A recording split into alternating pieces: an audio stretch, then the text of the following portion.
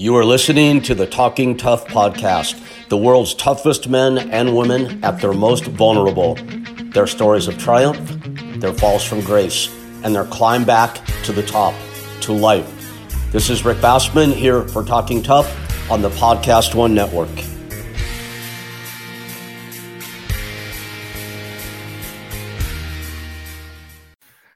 And we are live on Talking Tough. And I'm joined by my good friends and my co-host, Butterbean. And I always love to see Butterbean, man. It puts a smile on my face every time I see Butterbean. And then rejoining us, we've been missing our compatriot for the past 2 weeks. And I know he's been missing the show. So extra special effort all the way live from Holland, Bas Rutten. Awesome to see y'all back. Yeah, man, I'm happy to that I told you guys let's do it at noon. You know, so here in America they can also see it now, which is nice. Also in America, in Holland, because we're 9 hours ahead. Yep. And the whole world actually, most of them can actually watch the show now. So that's the good part about it. Yeah, we're all over the place. That's great, boss. I'm 10 a.m. here in Hawaii. Butterbean is 2 p.m. in Alabama. So we're spread across the world, but you're right, in good time zones. I like the time. Time zone, yeah. I like this too. What you're 3 hours before? You're like 9 a.m., right, with you? Actually, right now it's 10. Here's a piece of useless trivia. Hawaii and Arizona are the only two states in the U.S. where the time never changes. So sometimes of the year, we'd be 2 hours behind California. Other times, we're 3 hours behind. So it's a little confusing. They're actually talking about doing the same thing here in Alabama. No time change during the year. Yeah, it's easy for us. Exactly. Sorry, boss? No, it's exactly mix it up. You know, I mean, just stay the same every time. The hour ahead, hour back. I don't need it. It's confusing. You ever talk to people in India or Sri Lanka? Do you know that their time is on the half hour? Jeez, I didn't know that. Yes, like if it's 10 a.m. here, it'd be 9:30 p.m. in India. How's that for messing you up? Jeez. Yeah. more useless trivia, that's for sure. It makes no sense at all, right? I mean, well, actually, it should, because with the time differences, but that's really freaking weird. Guys, I got a really heart-wrenching voice memo the night before last from Flex. I don't know if you guys have heard from him or not. I know you correspond, but man, it was like I said, it was heart-wrenching. He's in the hospital. He's in rough shape. He's in really bad shape. He's missing the show. He wants to do it. Honest to God, he's in no shape to do it.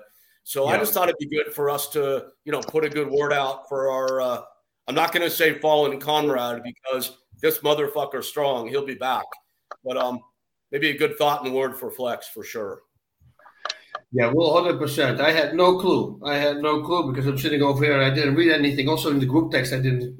So, I'm actually sending him a message right now. Okay, good. That's great, man. Yeah, maybe we can all try to call him in the hospital or something like that later if that works out. Yeah, that would be funny. That would be very funny. Good. And the next week, that would be great, actually. No, boss, remember when you and I made that call to Chris Balsam in London when he was having some trouble and hurting? Yep. It's nice to be able to do that for our friends. So, we've been doing this kind of between us without sending it out. Remember, that was the first thing we did. We just had conversations on Wednesday evening, and then we go like, hey, maybe we should just stream it so people can actually listen in. Hey, a lot of people like it. But positivity, that's what we're trying to do, and helping people. What a great concept that is, right? Well, how's your trip been going, boss? My what is going? How's your trip?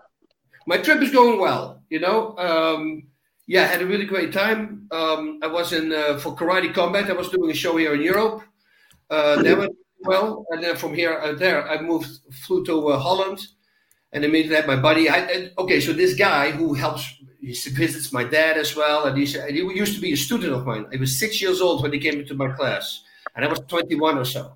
And he's been my friend forever. So, and now he always has the great being a great person, picking me up. He's like driving Miss Daisy, and I'm Miss Daisy. So that's what he's doing now. And he's an awesome guy, man. Also, the way he helps my dad out is really good because he sits by himself. My mom is in a special place now because she had a stroke. So it's a little hard. We're traveling all the time. Between that and then my grandson and daughter and my ex and everybody, that we have a really good relationship. It's all back to normal what it was. So that's really great. Best friends again.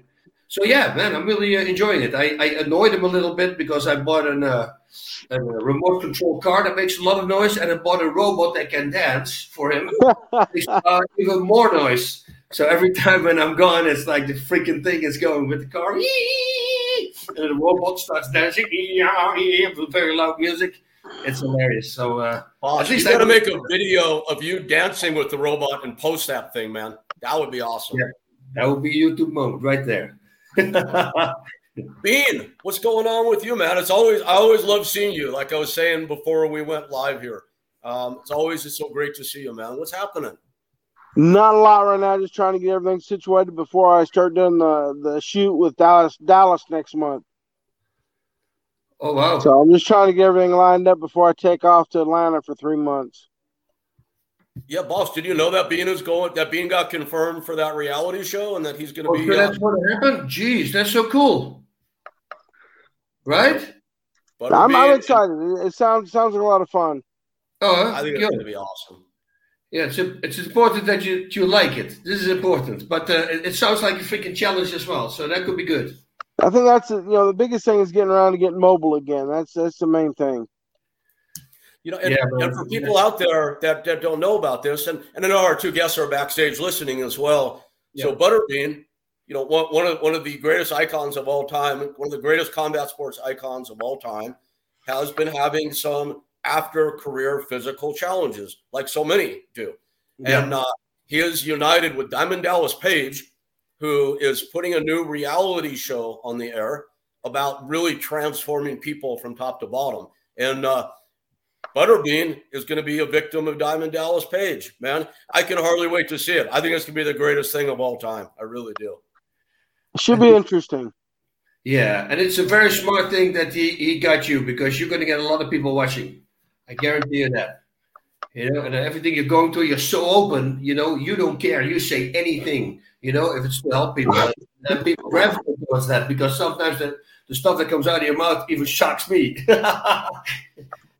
My mouth works faster than my brain. Yeah. I love it. That's awesome.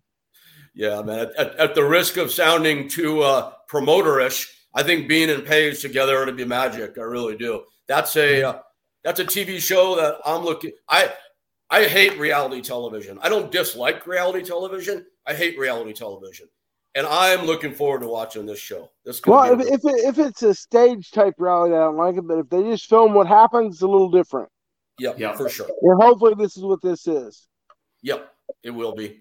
So guys, we have two amazing guests on today, and boss, I know you know these guys. Yeah, I feel like I know every superstar from mixed martial arts. And oddly enough, I have never met either of these gentlemen other than exchanging some messages. I'm excited about this. These guys, first of all, they're fellow countrymen, of course, but talk about two of the biggest animals and legends in mixed martial arts history. And for fun, fans out there, fellow fans like myself, go look up these guys' records. I mean, talk about fighting the who's who on planet Earth. Wow. Yeah. Amazing stuff. But boss, you know them as humans and individuals, which I don't yet. And Bean, I don't think you know them either. I don't. Well, let's first start with the guy who was probably at the time when he fought Mark Hunt be like 30 pounds at least lighter. We can ask him on the show, and who knocked out Mark Hunt. So I think that should say everything right away from the get-go. This is a guy who had 32 wins with 29 knockouts from those wins. Only 3 went to a decision.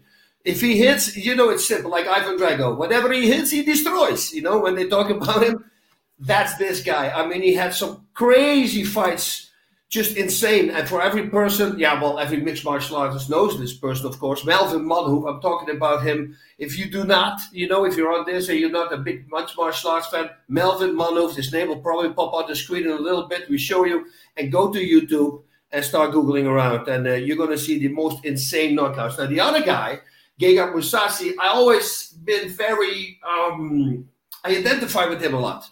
Because he was the guy also at a certain point, had exactly the same record, like the 13 submissions, 13 knockouts. And now it starts going because he just likes knocking people out. Now it's, I think, 27-12, but this is a mixed martial artist who, knows both ways. So you give him a little space on the bottom, he will submit you. And you give him a little space on top, he will knock you out. Gegard Mousasi, really great guy. I've had the pleasure of having him at my gym as well many years ago, I think like 8 or 9 years ago. And just an all-around really good guy. They always talk about, like Melvin, he promotes himself. He talks, he's promoting. And Gegard doesn't have that. Gegard doesn't want that. He doesn't like to talk crap. He doesn't like to do, he says, I'll do my fighting there, like every fighter says, but then they don't do it. Well, this guy actually does it. So I think from 57 fights, 8 or 9 only decisions. And the rest, it's all finishes. So both these guys, having them simultaneously on their show, man, it's going to be a really great evening. So people get ready. Because here we have Melvin Manhoef and Gegard Mousasi. It would have been great if that sort of lines in at the same time. There we go. Hey, how are you guys? Doing good. How you doing, my friend? Doing good, man. Doing good. We're still waiting for Gegard. Hello. That's all my Dutch language. Hello. It's nice to meet you, my friend. Nice to meet you. Good little cunt. That's what's ook altijd we're looking for Gegard. Hopefully we don't have here he is. Yes. Thanks for having me. Thanks, boss, for the nice introduction. It was a very good one. You're welcome. I mean, I was there when Manhoef, when you knocked out freaking Mark Hunt. And then you, Jacare, you freaking triangle choked him, Gegard. Yeah, it was Grand Prix tournament final. Yeah. And I mean, that's a guy who's phenomenal on the ground, and the way he did it, he let him trip a little bit, and he fell backwards and immediately slapped a freaking triangle choke on. Like the whole world was shocked because we come from a kickboxing country, and then they start submitting people. So that's always a nice surprise. Yeah. Really. I think awesome. I think Gegard was one of the guys who fought me and who really put me on fire, that he want to stand and trade with me, and he really he surprised me with that. And yeah, man, he was a phenomenal fight, Also what you said, boss, I think in Holland he is like one of the greatest athletes at the moment, and I think he has achieved the most of things. And just what you said, because he didn't talk a lot, I like to talk, so I'm gonna talk for him. That I think he's like one of the best. He's like one of the best fighters of Holland. I think the best one what we got, And I think he deserves really much more credit than he already got, but loads more. So thank you, Melvin. The thing was with Melvin, the story behind. I challenged Melvin, but back then you had this mixed fight forum. And I was upcoming guy, and no one was giving me credit. So I thought, well, it was me, Melvin, and Jordan Radev at the middleweight from Holland. So I thought, okay, I'm going to challenge Melvin. And then they gave me, in the Grand Prix half final, they gave it to me. And then I didn't tell him, but I was having sleepless nights because I had to face him. I was like, why did I challenge this guy? Because he was knocking out everybody. I couldn't sleep. I thought, what the fuck? He's gonna embarrass me in front of the world. And but in the fight it went well. But I have tremendous respect for Melvin. It was more of a competition. I misbehaved a little bit, but always a great respect for Melvin. Yeah. And so one of the greatest fighters of Holland. Always put a spectacular shows, and for a small country, we produce many great fighters. Yeah, it is. We're really amazing with Holland. Everybody's asking what's in the water, because somehow, and especially the striking of the Dutch. I mean, go all the way back, Ernesto Oost and Rob Kaman and Joel Goebeli and all those guys, they were destroying. I went to the Jaap Ederhal. This is a big place in Holland where in the past they used to have these fights. I was a big fan of Rob Kaman. I jumped on this to make a picture of him. And there was this one moment that they had to fight 4 world titles against 4 Thais, the best Thais. And all the Thais got knocked out. And they had a live stream to Thailand. And they all lost. That never happened again. After that, I can tell you that.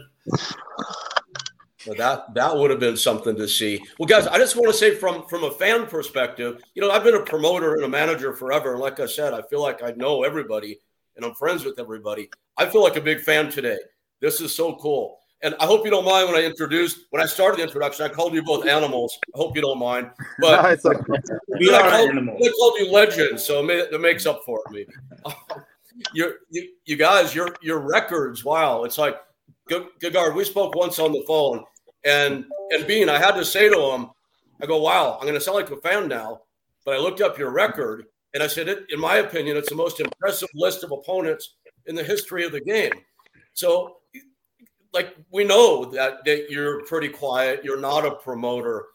Have you chosen consciously, like, not to go out and say, look who I am, look what I've done? That's not your way? Well, I was, in Japan was more you come, you fight, you get paid, you go home. I started at later age. I realized it's first entertainment and then it's sports. It's not like the Olympics where judo or wrestling. It's first it's entertainment with MMA, boxing, and so I realized that a little bit late in my career. So I earned a little bit less, but I'm a little bit more open. I show a little bit more of myself. For me to go from always being quiet to suddenly being a showman, it wouldn't be authentic. People would go just see through me. Yeah. So I'm just trying to be me and let the fighting do the talking. Works for Fedor, right? So he doesn't say a lot. I remember I wasn't the same as well, but then they were really ducking me to fight for the title. And once I started speaking up during interviews, because I won like 12 in a row and they still didn't give me a title shot, and then I suddenly started becoming vocal. And what do you know? Within 2 fights, I had my title shot. So. Yeah, so it does work. You have to do it. And, there's a way to do it. As long as you don't attack the religion, you don't attack the family, then pretty much anything is on. But I would always say keep it respectful. If you do trash talking without the profanity, for instance, you're still trash talking. I think it clicks a little bit cleaner than to constantly dropping F-bombs and this every guy's laughing the whole time. And that takes a little bit of the power away to me. The guys who do it. Definitely classier if you do it without the vulgar. But that's the thing, it's you don't need to do it. But hey, more people start doing it now, thankfully, and do it in a good way. I think Conor McGregor, Chael Sonnen started with it. I think he was a big talker. He talked himself all the way to the top against Anderson Silva. He got that fight, which he, by the way, really won. Remember that? Only at the very last minute he got slapped as a triangle choke on. But so, it does help. I think it's also that. People who want to trash talk, and you have to be a person for it. You understand? Because it's very also putting like a lot of pressure on yourself. Because if you talk the talk, you have to walk the walk. You understand? So and some people can handle the pressure and doing it well. And I think that McGregor is like doing it well. When he talks, he does what he does, but not always. But this is how it is. It's always a chance. What you take. So, but I can talk and make some fun, but not too much. Yeah, but you don't need also. It is so freaking great. I remember in 2005 or 6, I think, Evangelista Santos, when you fought him, they were calling me from England. And they say, this freaking guy, I mean, there was a war, and I think you knocked him out in the second round. Second round. Yeah, second round, yeah. But I mean, he freaking kept gunning as well. So, and everybody was talking about that fight. And when you see the fight, you go, okay. Yeah, that fight was really awesome, man. I think that is one of the greatest fights that I have delivered, And for my, if I have to do a fight more, then I want to finish it like that one, because these are fights that go into the box like fight of the century, man. These were like awesome fight. Yeah. Yeah. I love it. So that's the fight you're the most proud of. What's the fight you're the least proud of?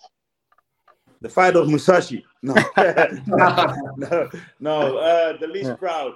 You know, I'm. The That last maybe fight you'd like that I to have. do it again, to make up for how it turned out. Even though if you won or lost, we'd like to do it again to show. No. I don't like to do it again with him anymore. No. I'm sorry, man. I'm gonna excuse for that one. No, I think the fight that now is like a little bit that I thought. I think maybe the last fight against Corey Anderson, my last fight. I think that fight would be, if I could do that over again, I would do it different. I don't know what happened, and there was no crowd. It was like very awkward when I was walking in. I think in that fight, I trained so hard and I was like in the best shape of, I think, in all my career, I think, and I couldn't expect that I lost the fight. Yeah, I know that it was good, but I didn't expect that I'm going to lose the fight on this way. And that's a fight that I would do over gladly. But it is also time to come and the time to go, because it's the time is sticking with age. Yeah. So. And yours? What, you're 45 now? 44? Yeah, I'm 45. I'm 45. I'm 45. Yours? What? No, Gegard's fight. What is your fight that you don't like the most? I think the second time against Jacare, I feel like I performed the worst. That was the worst fight that I had. I lost to Mushida and like Uriah Hall. Those fights, I was like, there were, he caught me with a kick. The other guy was just better technically on the stand-up. I wasn't at his level. But Jacare, it was just, I don't know what, that was one of the worst performances of my life. So that fight, that was the worst. Yeah. And did you guys have this also? I was super calm. Like I had zero nerves. And I thought I was going to clean the guy up, and that was the fight I lost. Did you guys ever have an experience like that? You come in and you go like, man, I'm so relaxed. I don't feel any tension whatsoever. It was like almost not real. And then I thought, I'm just going to slaughter this guy. And then a minute later, I'm locked in a freaking knee bar. It wasn't good. Yeah. Sometimes I had that too, but a little bit nerve is good for you. Against my fight against Jardine. I was like, I'm gonna kill this guy. I was like, I beat him also. I beat him well, They give me a draw just because of point deduction. I felt like 3 rounds I was beating him up, but I thought I'm gonna go through him. But he gave me a run for my money, So it's always fights that you like. I had tough fights like Melvin, Jacare, Mark Hunt. Some fights, Dan Henderson. Guys that I thought, wow, this guy's going to give me a lot of trouble. And then I was able to win very quickly. And then some guys that not so very high ranked, they gave me a very tough time. You never know. Fighting is like one day it's crazy. Every fight is different. So that's why sometimes nerves are good. Sometimes you never know. That's the problem. Yeah. That's a fighting game, and for me, instead, it's like when I train very good, really good, and everything is on point, the end is never on point. But when I have like a training camp and everything go wrong and got my knee injured, got something out of my knee, I have to do this and go to the doctors, and I think, okay, we cannot fight 1 week before the fight, and then we go. And then we still win, and then we knock people out, And sometimes, just what you say, boss, I always said to Mike, yo, Mike, I don't feel nothing, man. Is there something wrong? Isn't it good? Or what is happening? And he said, Mike is always like the quotes, He said, that's because you make your homework very good, so you don't have to be nervous. He has all the answers for me. And that moment when you get like, how you say this? Thinking about or trying to get doubts in your mind, because this is what it is. And then he was talking away from me, on the good and the right moment. So, I think the best fights I win, when there was like injuries or something like that, man. I can give you like a story about the fight against that was like the tournament, the Dreams tournament.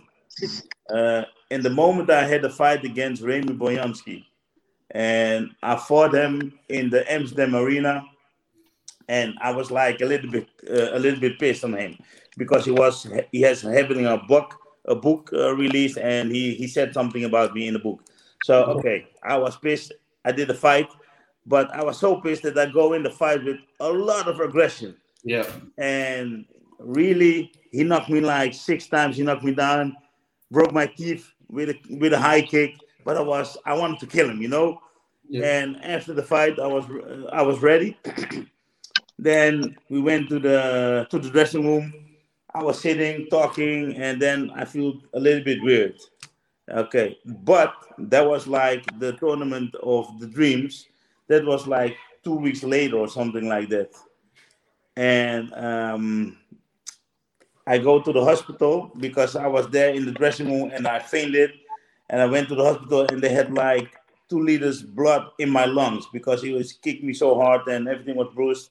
So what did they do? They drained me, get the blood out. I was like for 6 days in the hospital. And then I said to Mike, yeah, okay, so we have to cancel the Dream tournament because I was fighting Kim Do-Young or something like this. And this is like the quarterfinal to get to the final 4, you know? And I said, okay, then we have to miss this fight. And then Mike said, no, man, we're going to fight. And I had like my surgery just like 1-2 days. I was out of the hospital and I go immediately in the plane to Japan. And I had to cut like 12 kilos or something like this. And I couldn't really walk very good and everything, but he said, no, man, we're going to fight. And I said, Mike, is it really good that we're going to do that? He said, listen, this is what fighters do. They fight. So you can talk, you can breathe, so we have to fight. So, and then I said, okay, we did the fight now. In the fight, I got a question for all 4 of you guys, whoever wants to take it. Like watching UFC last week and Ngannou. Let him finish the thing. Let him finish the story. Yeah. Oh, okay. I'm sorry. I'm sorry. Yeah, and then I had to go to the fight. I'm gonna wrap it up. And then I go to the fight. So Mike put some black tape on the stitches. So when I had to do like this and the ref was checking me, you know, they didn't see nothing. In the fight, the first thing what the guy did is get the underhook against the stitches. Bang! You know, so oh fuck. He threw me on the ground. And I was like lying there for like 1 minute, and I said, "Oh fuck, what is gonna happen now?" And then in one moment, I had an explosion.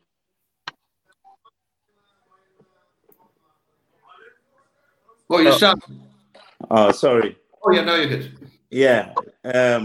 And in 1 minute, I turned the guy. I came on top, and then I said, "Okay, this is my chance, man." And I banged him with 2 or 3. Give him a knee, and the fight was finished. and I won the fight. And afterwards, Mike said, "Listen, Mel, this is how we have to do. Because if you didn't win, I will get a shitload of things about people going to talk about me. But now you win the fight, and I could participate in the final and make some money, get some more things." I said, "Yeah, this is how the fighting business is, man."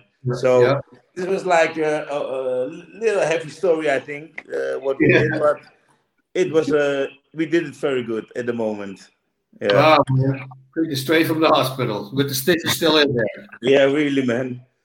Hey, by the way, I'm thinking you knocked out Mark Hunt and you submitted Mark Hunt. Okay, so he doesn't like the Dutch now, you know. Mark, you know, when I fought Mark Hunt, he was also one of those guys that I couldn't sleep late at night. You know, he was 280 pounds. I was like 210. Yeah. There was no weight limit. And then, but one of those fights that I thought this guy, if I don't take him down, he's going to kill me. But I did one trip, and then because he was so heavy, he felt like a turtle. You know, I could have controlled him all night. It was actually one of the easy fights. But yeah, the problem was to get him on the ground. Luckily, I got him in 10 seconds or something, and then right? the submission was actually very easy. Yeah, straight up. Probably the only person I've ever heard say Mark Hunt was an easy fight. That's probably the only person I've ever heard. Yeah. But if he's on his back, it's easy. But other than that, it's not that easy. Yeah. Man, crazy. And what were you saying, Rick, before? You were going over a question? Yeah, I apologize for the interruption, guys. Boston Butterbean will tell you I live in Hawaii, and the connection sometimes isn't good here. So I thought you had finished, and I apologize for that. It's an amazing story. No problem. It's okay. So my question's along those lines, and it's for all four of you guys, whoever wants to take it. Last week when Ngannou fought Gane, he apparently fought with a torn ACL. And people that have not been around the sport have a very hard time wrapping their head around going into a fight with a serious injury. And not only going into it, but winning the fight.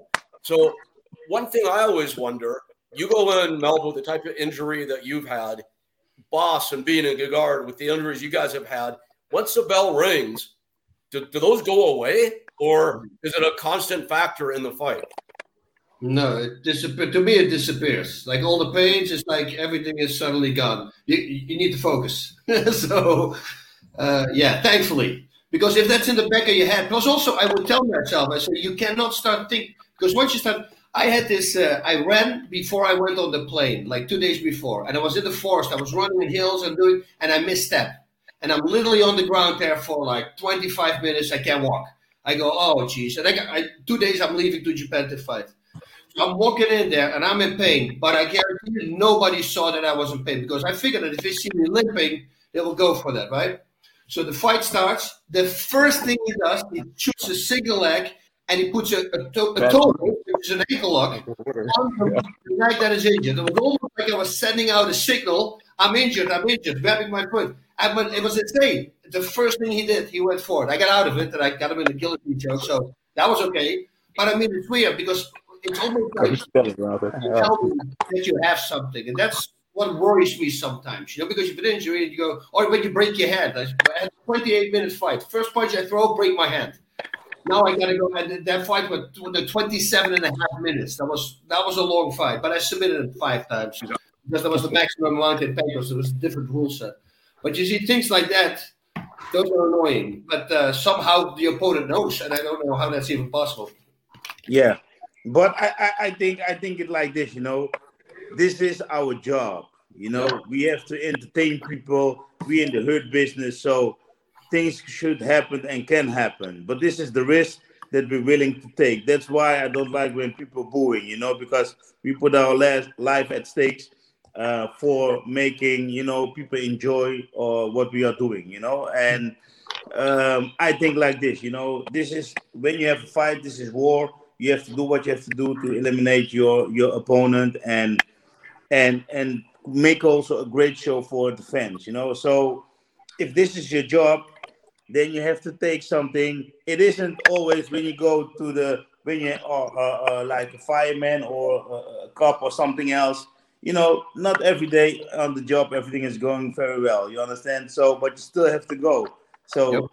I think it like this, and I take my job very seriously. And if I have an appointment to do that, then I'm going to be there, show up on time, be on weight.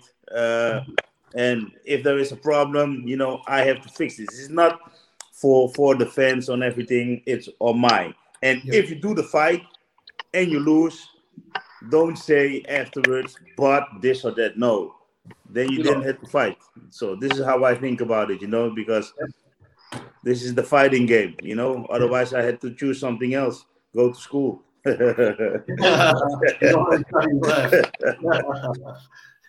You're in a business, and I get that. You're all businessmen.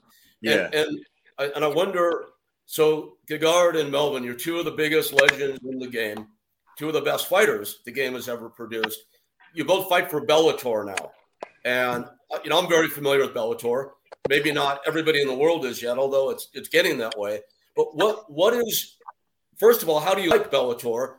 And what is your thought process at being at Bellator as opposed to being with UFC? Well, For me, I work with Scott at Strikeforce. Scott is I consider he's a friend, to be honest. And the UFC, I remember after going from Strikeforce to Bellator, I fought from Strikeforce to UFC. I fought a couple of fights, and then they were like, "Okay, this is your contract. It's gonna be the same. You sign it or you leave." There was no talking, no nothing. They were like, "Sign or leave it." It's a little bit. They're a lot tougher. Especially because now with Ngannou, you had a lot of fighters had problems with UFC. But Bellator treated me well. You can talk to them. It's easier to deal with. Scott is coming from a martial arts background from K1. They have the fighters a little bit higher, I feel. Yeah. And you get more respect. I feel you get paid more what you work. And I think that's the difference between Bellator and UFC. You get a better treatment for the profession you do. Sometimes in UFC, you feel like not appreciated. Like, okay, you're not the next guy, because the brand sells itself. Everyone wants to be in UFC. I know guys, they want to take less money from a different organization, but just to be in the UFC.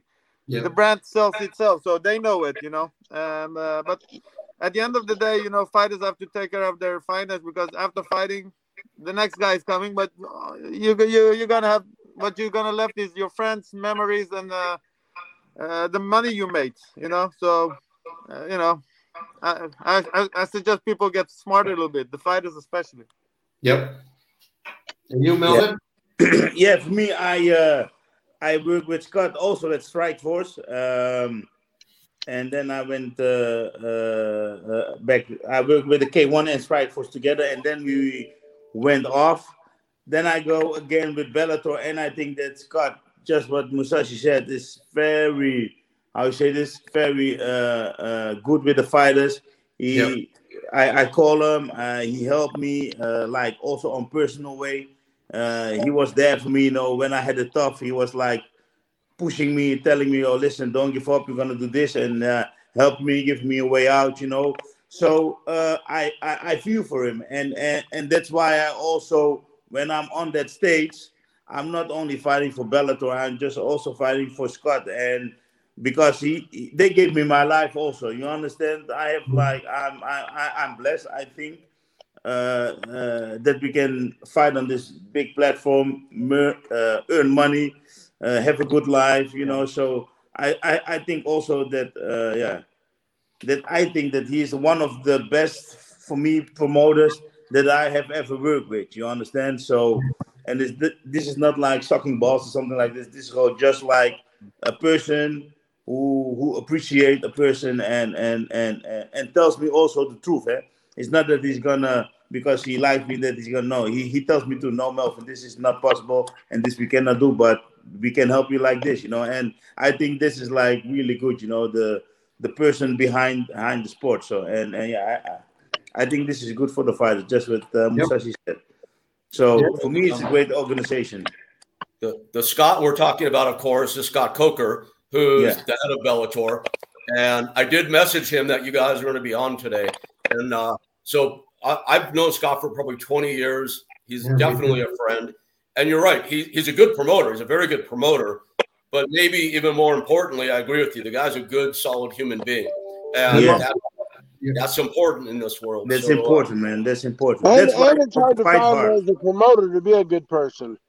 What? I didn't hear I said it's also hard to find a good person that is a promoter. Yeah. Well, it's a hard job, But Scott also the background that he had in martial arts, traditional martial arts. It's like with the karate combat guys. These guys, they get in each other's face, and as soon as they step, they both bow to each other. The respect is still there, And you can do that. Everybody can do it, but they actually do it, and I like that. And with Scott is the same thing. He's just a very smart guy. Been putting on events for a long time. I mean, 25 years at least, because before he did striking, right? Just striking instead of mixed martial arts. So, I always like Scott a lot. Smart man. Yeah. And I think he's doing good. And just what Rick said, he is growing. Bellator is growing again. And good fighters are coming up. And, I want to see what's gonna happen in a few years, man. I think it's gonna be, as you says, the UFC. Yeah. Slowly but surely, they're getting there. The fighters, the level is crazy. I mean, they have insane fighters. So it's not a difference between any other organization. You know, they always put out a name. Yeah. The thing was also with Strikeforce, everyone, because UFC is such a good PR machine, everyone was, UFC, and then you saw the Strikeforce guys go there, and they all became champion. Luke Rockhold, DC, Verdum, you had Alistair, it just, sometimes the brand is so big, and that different promotion, they don't, the fighters there, they don't get the credit that they deserve, they're... Yeah. Equal or even better, but it's just the UFC brand, it's so big, they promote it better. And how's the what is it, the sponsorship? For you guys, it's going to be good, right? Because you have your own sponsors. The thing was before it was good, even in the UFC, but they killed it with the Reebok deal, and now with the Venom thing, all the sponsorship has gone because people don't want to sponsor anymore. So a lot of sponsors, even in Bellator, the old sponsors that you could get, they're not there. Just because UFC killed the sponsorship deals, especially with the, I feel, that's my opinion, with the Venom, and then now with the Reebok, with the previous Reebok deal. So a lot of sponsors left. So also I think that was a thing that fighters would make a lot of money with the sponsorship, but even that UFC cut them off. I mean, how greedy can you be? I don't want to bash on UFC. They're doing great things, but it's just you already making so much money. I feel a little bad blood here, man. No. Listen, UFC. I'm not going to try to do. No. You have to give me opportunities. I'm here because of where I am, but I mean, like the sponsorship, they could have just let the fighters earn a little bit extra money, but even that they cut off. I feel a little bit greedy, that's one small thing that fighters still make, and you take it from them. And then Reebok pay you $5,000. I mean, what's that? Yeah, I heard the lead guy, the main event guy, big superstars, like $60,000 or $40,000. Yeah, if you're champion, yeah. But I mean, that's compared to normal. It used to be 200,000. I hear fighters, they would make 250,000 if they were main event in UFC sponsorships. Yeah. So those are small things that I see Bellator does better. They're more human. They don't try to just grab every penny.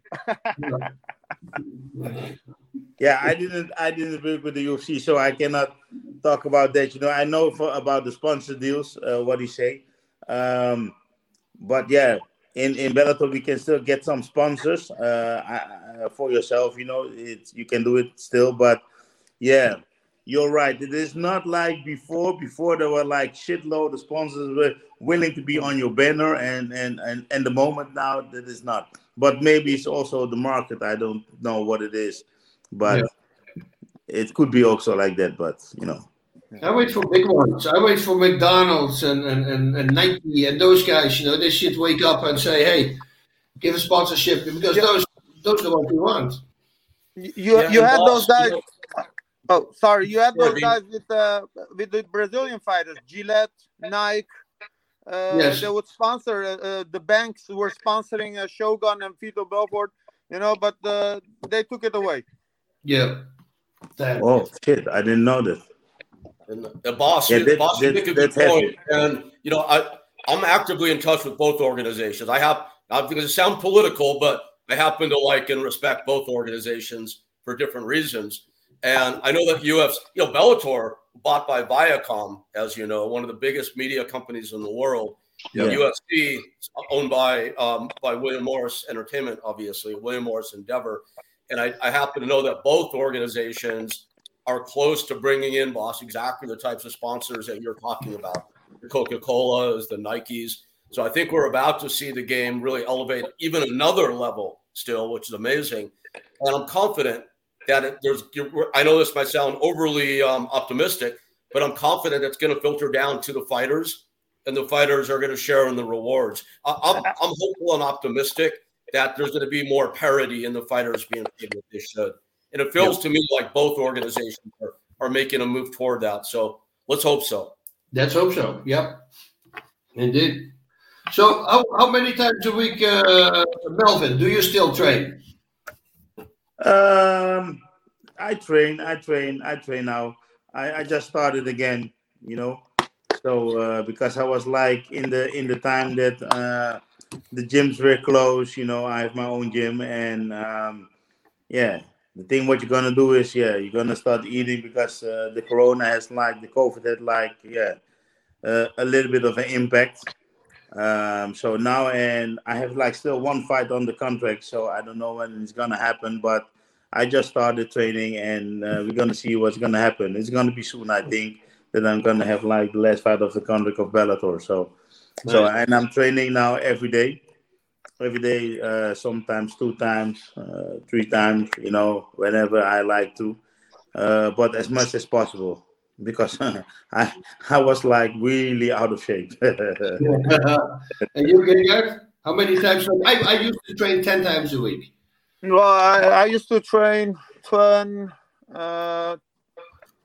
11 times a week, but nowadays I'm a little bit older, so I can, Older? The last 2 weeks before a fight, I go 1 time a day, I give my body a bit more rest. But the problem is I fought 2 times in the last 2 years, so it's difficult to get in shape and stay in shape. And but I feel better than ever, to be honest. Today, I can honestly say I never felt stronger. My friend told me today, so I think the best is yet to come. Nice. You're doing really good, man. I mean, there's only 1 loss, and you lost, 11 or 12 or something? Yeah. So, very cool. Yeah. Yeah. It's a big direction change, but I want to ask you and Melvin and Gegard, and I want to bring Butterbean into this also. Bean, so jump in on. I miss you on the show today, Bean. Guys, Bean is our big personality, so I'm hoping to pull him into this. But I want to know, boss, you're back home in Holland now, and Melvin and Gegard, you guys live there. How does it feel there? I live in Hawaii, which you think is paradise. And walking around the streets where I live, people are like very noticeably uptight. They're angry. This is not a political question, but it's more, how does it feel in Holland now? I think of Holland, I think of happy and joyful. And how is it there these days? What does the world feel like? Well, for me, it's, like restaurants, you're going to need a QR code. You need proof of vaccination. Otherwise, you can't go into a restaurant. Thankfully, this week, I believe they opened it up again because they were closed again last week, right, you guys? Yes. Yeah, so thankfully I had that, that's open, because I was a little bit worried, can I come in? I didn't do a vaccination. I had rheumatic fever when I was a kid. So that means it affects the heart. And I already have a leaking heart valve. And my doctor goes, you can't go in. I want to take the shot. She goes, you should never take the shot. It's dangerous with your condition. So, I go like, I hope I can come in. But at least we can go into the supermarkets and stuff like that, so I can still buy stuff. But then not going out, that's okay. I think it's like, in Holland, these people are like, how do you say this? It takes too long, all the rules, all the things that you have to follow, and I think the people are getting bored of it, and it is not like nice, you understand? So I think people are like a little bit irritated, don't follow up everything anymore, but you can feel that a little bit, and that they are fed up and they want to get their lives back, Yep. I can understand it, but I think that's in all over the world, if people are gonna say you have to shut down the business, I work very hard for my business, and people are gonna say, okay, you cannot. I was closed for maybe like 1 year, and all my students and my members, what do you have to say to them? They're paying money. It was a hard time, so I can understand that everybody's a little bit irritated now on this, and they want to end of it. But in the end, it's gonna come. Everything is gonna come okay. I think It has to. Are you okay, guy? Well, I got vaccinated. I got the booster. In general, Dutch people, they listen what the government says. But first they promise, well, if it's 80% vaccinated, we can go back to normal, and then everyone was vaccinated, and they were blaming the 15% that wasn't vaccinated, and eventually people listen. People still listen. If they say it's a lockdown, everyone stays at home. But government is always also not honest with their citizen. I've heard some people had bad reaction to the vaccine, but if there's one small bad news about the vaccination, that someone got ill, they take it out of the news. You know what I mean? They don't want you to even talk about it because it's the people gonna be hesitant to take the vaccine. So even the governments are not. Even Holland is honest. I feel government is pretty honest, but still they're not 100% honest with you. And I think people are still following the rules if they have to. But I think it's enough. After 2 years, people that don't want to get vaccinated, just leave them alone. Open things up and let people live. Yeah. Fair enough. Hey, Gegard, Melvin, have you guys seen Butterbean fight before? Of course, Yeah, yes. Also on Jackass, who can forget that? I like his shorts. Do you guys have any questions for Butterbean? But let me think. That's a good one. I always have a million questions for him, but I'll bet you guys have a couple. Yeah, he was always walking forward, and he'll fight like heavy guys, also like very big ones.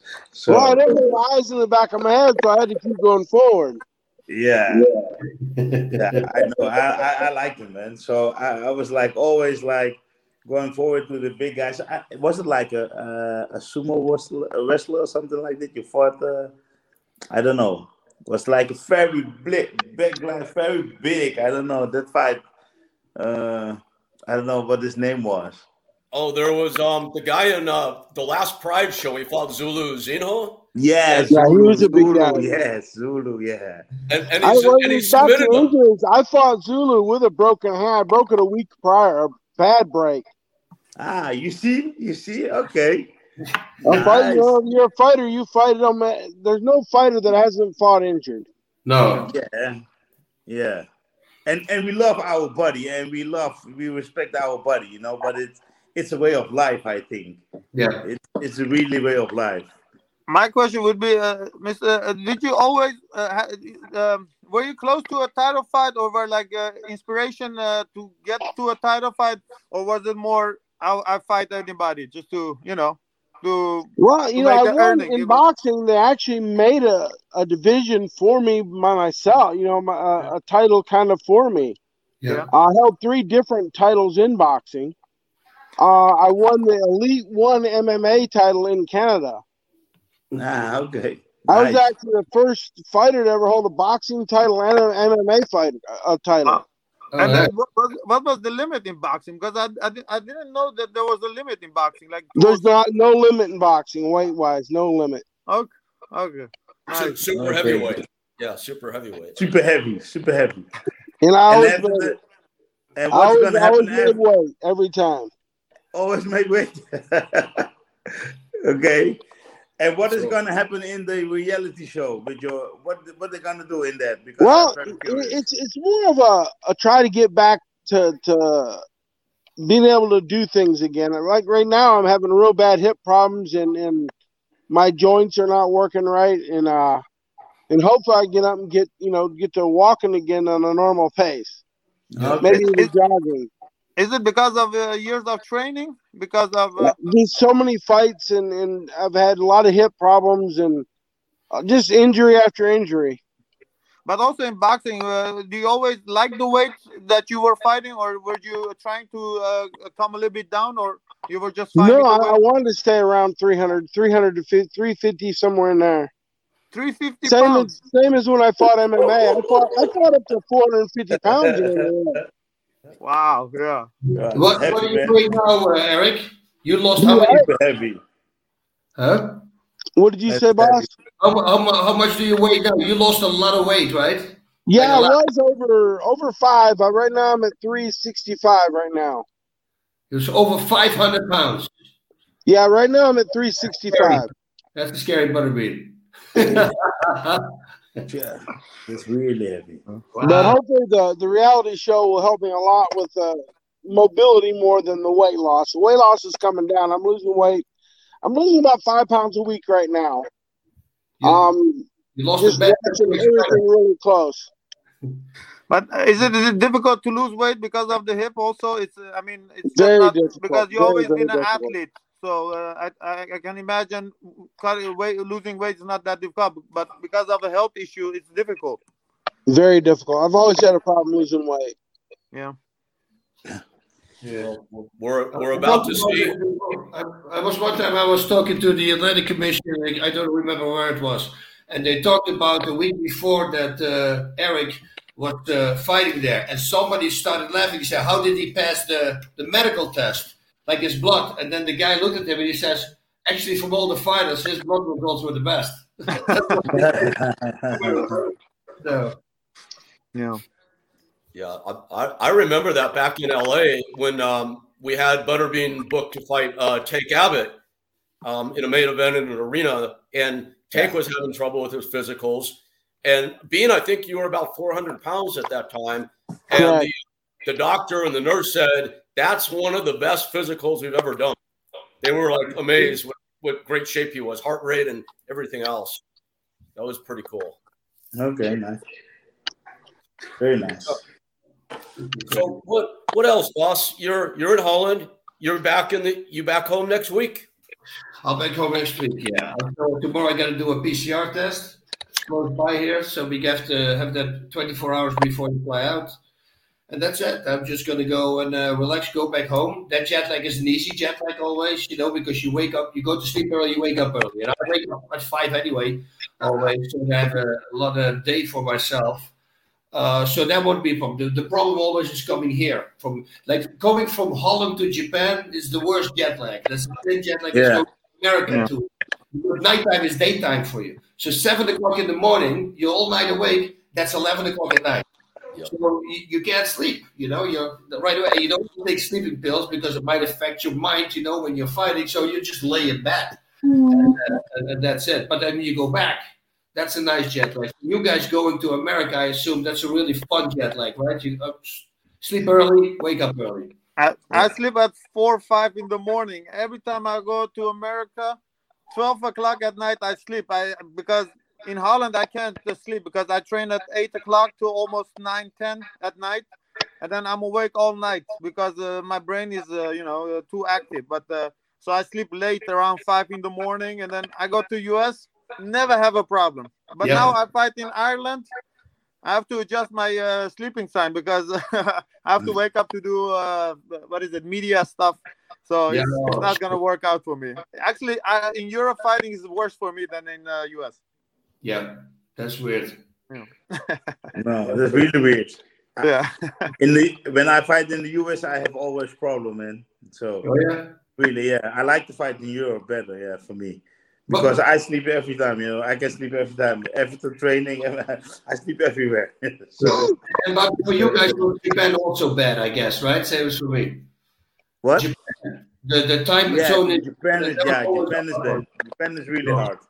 Japan is really hard, But still, Japan is like, I went there so many times. It was like a very good atmosphere when the fighting, it's like real fighting culture, so you will take that kind of jet lag for the experience, so I think so. So guys, back in your earlier days of Japan, Gegard and Melvin, do you guys get any good Roppongi time in? Gotta ask, man. We gotta have like one crazy story from Roppongi before we go today, please.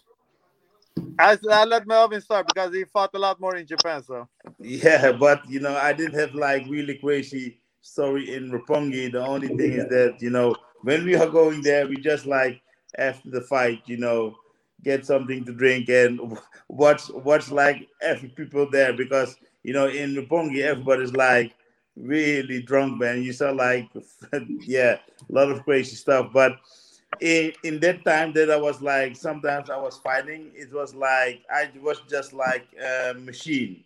Sometimes I have to get like more, how you say this?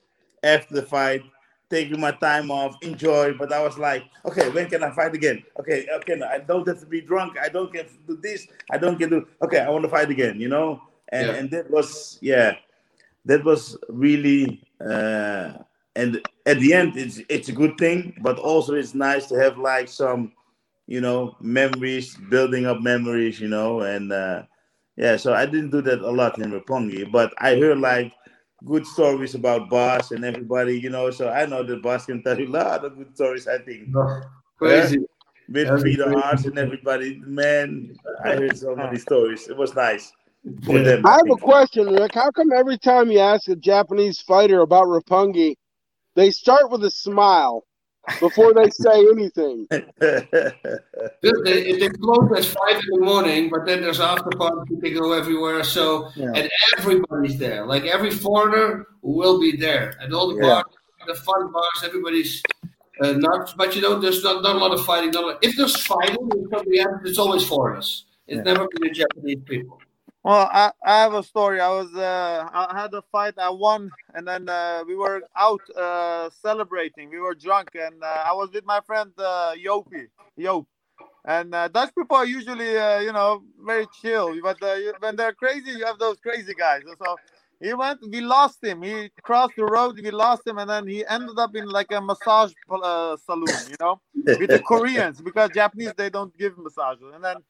And then he said, I was later, he come to my hotel all bruised up, everywhere. He said, I went there at the massage salon. He said, I put my pants below the hole where you can put your head to. He said, and then I saw some girl take my pants and with my wallet in it. He thought they're going to steal him. Yeah. So he jumps out, punched the girl or something like that. And then the other girls, they come after. It was all with curtains. They pull out the curtains. He said, I was fighting 4 girls. And one of them came with a base bat. And they were hitting on him. And this other client was also fighting him. And then he said, all I could do is grab my pants. He left the massage place. And then he came all bruised up. And then he came to my room. He was holding the belt. And he was like, I also fought. I won, So, you have those things that happen there, But he had a good fight with some Korean girls, I think. Dude, I had a funny story. So I'm getting a massage in the Shintakanama, in the Tokyo Hilton for Pride. The badass hotel, was best breakfast, right? It was really good always. And I'm getting this massage, and she goes to my legs, and she starts massaging my calves. And suddenly she gets stronger and stronger and stronger. And now it's like she's almost pinching her freaking fingers through my skin. Like I go, shit. And I had this little towel on my face. I pull it off, and it's Big Daddy Goodrich. And he said to the girl, shh. And he started going really hard on me. Dude, I was freaking out seeing the big fucking guy standing there. Yeah. That's great. This is my story. That's fantastic. Yeah. Gary's a good guy. He's dealing with a lot of problems now, right? Gary Goodrich, you heard about him, right? He got hit too much. He's getting a little better right now. I've talked to him not long ago. He's actually got his driver's license back. Oh, wow, good. That's good to hear. That's good to hear because I like that guy. The whole family, Susie, his sister. I mean, there's some great people. I always have fun with that guy. And the first time, good people. The first time I fought in the UFC. No, I didn't fight yet. I came there as a guest. That was just before my show that I had to fight. It was UFC 17, and he was fighting on that card. And I was standing with Bob Marowitz, the old owner, and he comes and I want to say hi to him, and he goes, to me, and I go, and right away I want to go in, and Bob Marowitz stopped me. He says, no, wait till he's behind the curtain. And as soon as he's behind the curtain, I sprint to the curtain because I wanted to go. And while I run in, he was already standing there. I got you. He started laughing. Why would you do that? I was always going full attack. But they're holding me back. But again, he's a jokester. He just has fun with people. And boy, did it work. Trust me. Yeah. And I can remember a time that I was like just with Gary Goodrich, and we fought on the same card, and then he lost his fight, and I was just like coming and fighting in Japan, and he lost his fight, and he was like, after the fight we were in the bus, and he was laughing and this and that and making fun, and then I said to Gary, yo, but you just lost, man, how can you laugh? What's wrong with you? You understand? And he said to me, listen, my man, you're very young now at the moment, and in time you will think about differently about some things, and now I remember what he means by that. You Yep. understand? Because when you are like very young, you have like your testosterone, your ego is like this big, you don't want to lose, you have like a whole other perspective of the fighting game and the fighting business, and afterward now I understand what he means, so yeah, the words that he gave me like were put in my head, and yeah, it helped me sometimes. It helped me a lot. Life, So life just sometimes humble you. It's when you're yeah, younger, everything is going well. It's all fighting, and then some things happen to your life. Accidents, health, family issues. And then that's the story behind a lot of people, also fighters. They just see people fight.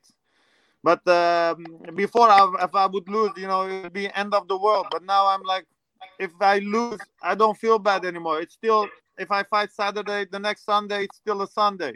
Yeah. You go through life so many difficult things that after a certain age, you mature and you're like, it's just a fight. But when you're younger, like Melvin says, it's Paul, all about fighting your ego, man, your I if never, I I was never down. I was always didn't care. I knew that, okay, it means I'm going to have to work harder. But I was always, no, man, no, really not. If I lost the fight, boss, I was like 5 days, 6 days, I was off, couldn't do nothing. Sometimes I was like really like it was really heavy with me, guys. That I wanted to drive my car through the wall. I wanted to kill myself, man. It was like very wow. hard. Yeah, Wow. man. I had like with losses. I had like a lot of problems, man. And I had Wow. some losses. I have like little bit losses, but all the losses that I have, except of Musashi, I think. I beat everybody up, man. Really, man. All losses that I have, yeah. So at that time, like very hard when I had a loss, man. So that's why I know I couldn't laugh at the moment, but now I can understand what you said, man. Now it's Yeah. for me. A loss is a loss, and yeah, we have to keep on going, moving forward. That's life. Yeah. So So guys, I know we're getting the word. We have to wrap up pretty soon, but question yeah. for you too about right on this subject. So you both aged, you've matured, you're still active fighting though. What's the end goal? I mean, there's a lot more to life than fighting, as you've said. But in fighting, what do you see being the end capper for your career? Mm. For me, it's like doing something. At the end, I started this fighting business. I started because uh, at the time I broke my leg and I didn't have nothing, and I was like a real loose cannon. And fighting gave me a life, gave me a purpose. It helped me a lot. It kept me off the street. It brings me respect. It brings me like discipline, structure in life. This is what it does to me. And in the end, that I can touch people with the things that I does or what I do. That's very important. And I think that the only thing what I can do in the end game of my career is that I am this game and I love the game very much. That's why I'm promoting and everything. So the only thing what I want to do in the fighting game is helping people out. After a while, that if we have like some people start with no money and they get their career, and after that it's again they fall down and they have nothing anymore. I think I want to do there something for that. Yeah, build the sport in the fighting. I want to build it much further than it is now. For me, for myself, there's some personal goal what I think, and that people can get like an example out of me later on, what I have done for the sport. I think this is for me the thing that I want to do in the sport, man. So it's a great way to leave a legacy behind and bless. Yeah. You don't have to be. I think the legacy for me is not that I have to be like the greatest fighter of all time, but that I can say that there is something. I know there is something that we can change, and that more fighters can have like more successes than the only top level guys. This is the thing that I think we should do. That's great. Nagar, how about yourself? Well, when I started fighting, I was a shy guy. I couldn't get girls.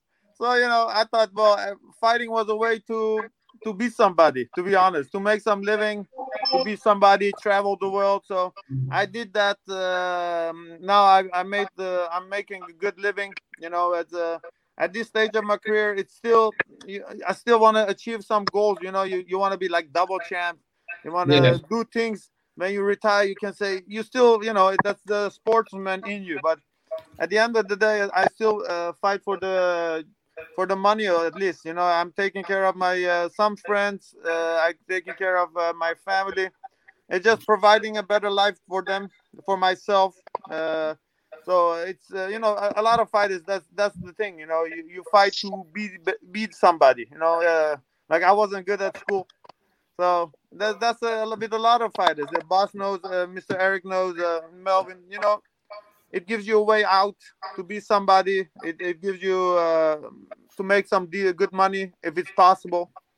And at the end of the day, it's just now taking care of my friends and family at this point, and to still achieve some goals. I still want to be retired after another 5-6 wins. That would be something that's you don't want to lose. So it's not just money. That's the thing, Yeah. This was something you said, but because that was going to be my question. You want to fight like you're middleweight now, Chad, but if you would fight for another weight class, would it be up or down? Up, probably, right? Yeah, they want me to fight at least one time in light heavyweight, but I could make welterweight. I have to die, but I can make it. That's the thing. I could make it. I know it's not worth it, but it's more in my head. I'm like, I could be welterweight. I've been middleweight champion. I've been light heavyweight champion. So it's more just to say I did that. Yeah. So then make something new what nobody has done. Yeah, that's triple champ. So you're gonna go first to. Then you're gonna go first to how you say this? And then you go to welterweight. Yeah. No, I've been light heavyweight champion. I've been middleweight champion. But welterweight one champion. Organization. Yeah, it's for Strikeforce, different organization. But let's say if I would have done welterweight also, I can say who, I would be one of the few guys. Who do you think is gonna win? Corey Anderson or Nemkov? Nemkov probably a little bit better. Nemkov, okay. Yeah, I think he's on a roll, Yeah. Okay. Yeah, so, but I don't know. Could you beat Nemkov? Could you beat Nemkov? It's gonna be tough, I don't have the weight, but I just, like I said, if I just switch it on, just to go crazy fights, I could win, But it's not easy because I don't feel I'm a big middleweight, let alone fight those guys. Yeah, but I'm gonna say you something. With all the respect to Corey Anderson or something, I fought him, but I can I can relate power and strengthness for people that I have fought, but I have like guys who were like stronger or feeling stronger when they punch me in the face, or something like this on the ground, so I think you would do good in light heavyweight. Yeah. 100%. But it's just giving a lot of advantages away. If they're wrestlers, I'm not the wrestler. They take you down, hold you. And then I give you the strength and the weight advantage. It just at this stage of my career is no point. I fought Mark Hunt. I fought K1 fights. I'm not a heavyweight, but back then I needed the money. They said, "Come fight." Okay, you pay me, I come. But now at this stage, I'm like, Well, maybe not. I don't feel like it.